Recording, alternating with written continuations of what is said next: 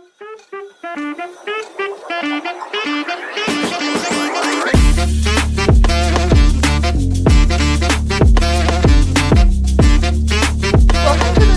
Corner Podcast, Personal Finance Edition.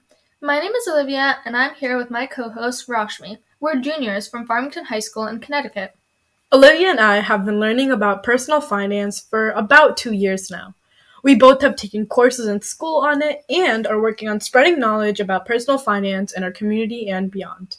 So let's get right to it. Rashmi, what's the definition of personal finance? So according to Corporate Financial Institute, it defines personal finance as the process of planning and managing personal financial activities such as income generation, spending, saving, investing, and protection. Now, that's a lot of words. Can you break it down for us, Olivia? Sure. So personal finance is essentially all of the essential skills needed to manage where your money's going, whether it's through saving, investing, or ensuring the safety of your money by buying insurance.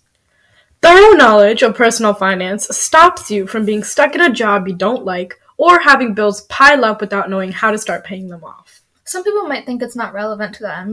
If you've managed to get this far in life without meticulously managing where every penny goes, you might not want to start now. But you never know what's going to happen tomorrow. Right. When the coronavirus pandemic spread, suddenly millions of families were out of jobs, low on income, and debt was starting to pile up fast. In February of 2020, 33% of all U.S. adults had been laid off with no prior warning, and 31% of all adults had to take a major cut in pay. But besides major world events, it's not like we'll know in advance to start saving for an emergency medical operation, or know beforehand if the company we've been working under is going to go out of business. This can happen to us at any time, anywhere. So it's up to us to organize our finances now to be prepared for any unexpected financial burdens in the future.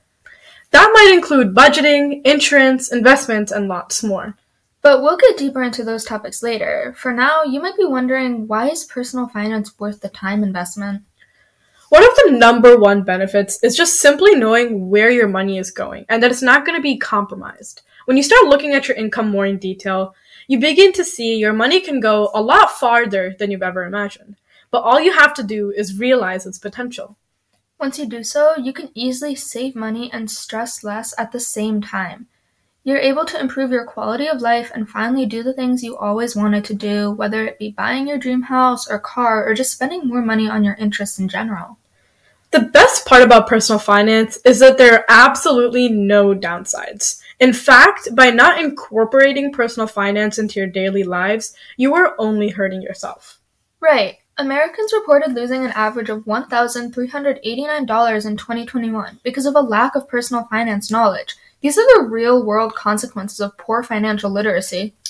On top of that, poor financial decisions lead to paying more expenses than you need to, missed investment opportunities, and even falling victim to financial scams. Financial scams. That sounds like something you only hear about in the news. But it's a lot more common than you think. Financial fraud cost consumers $8.8 billion last year. That's up 44% from 2021.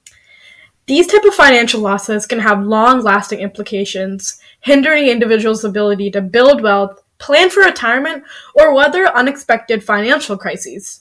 The most haunting financial struggle of all is debt, in particular credit card debt. According to key financial literacy statistics, Americans owe over $800 billion in credit card debt as of Q1 of 2022. Credit card debt can start out as only a few dollars, but its high interest rates lead to exponential growth in owed money.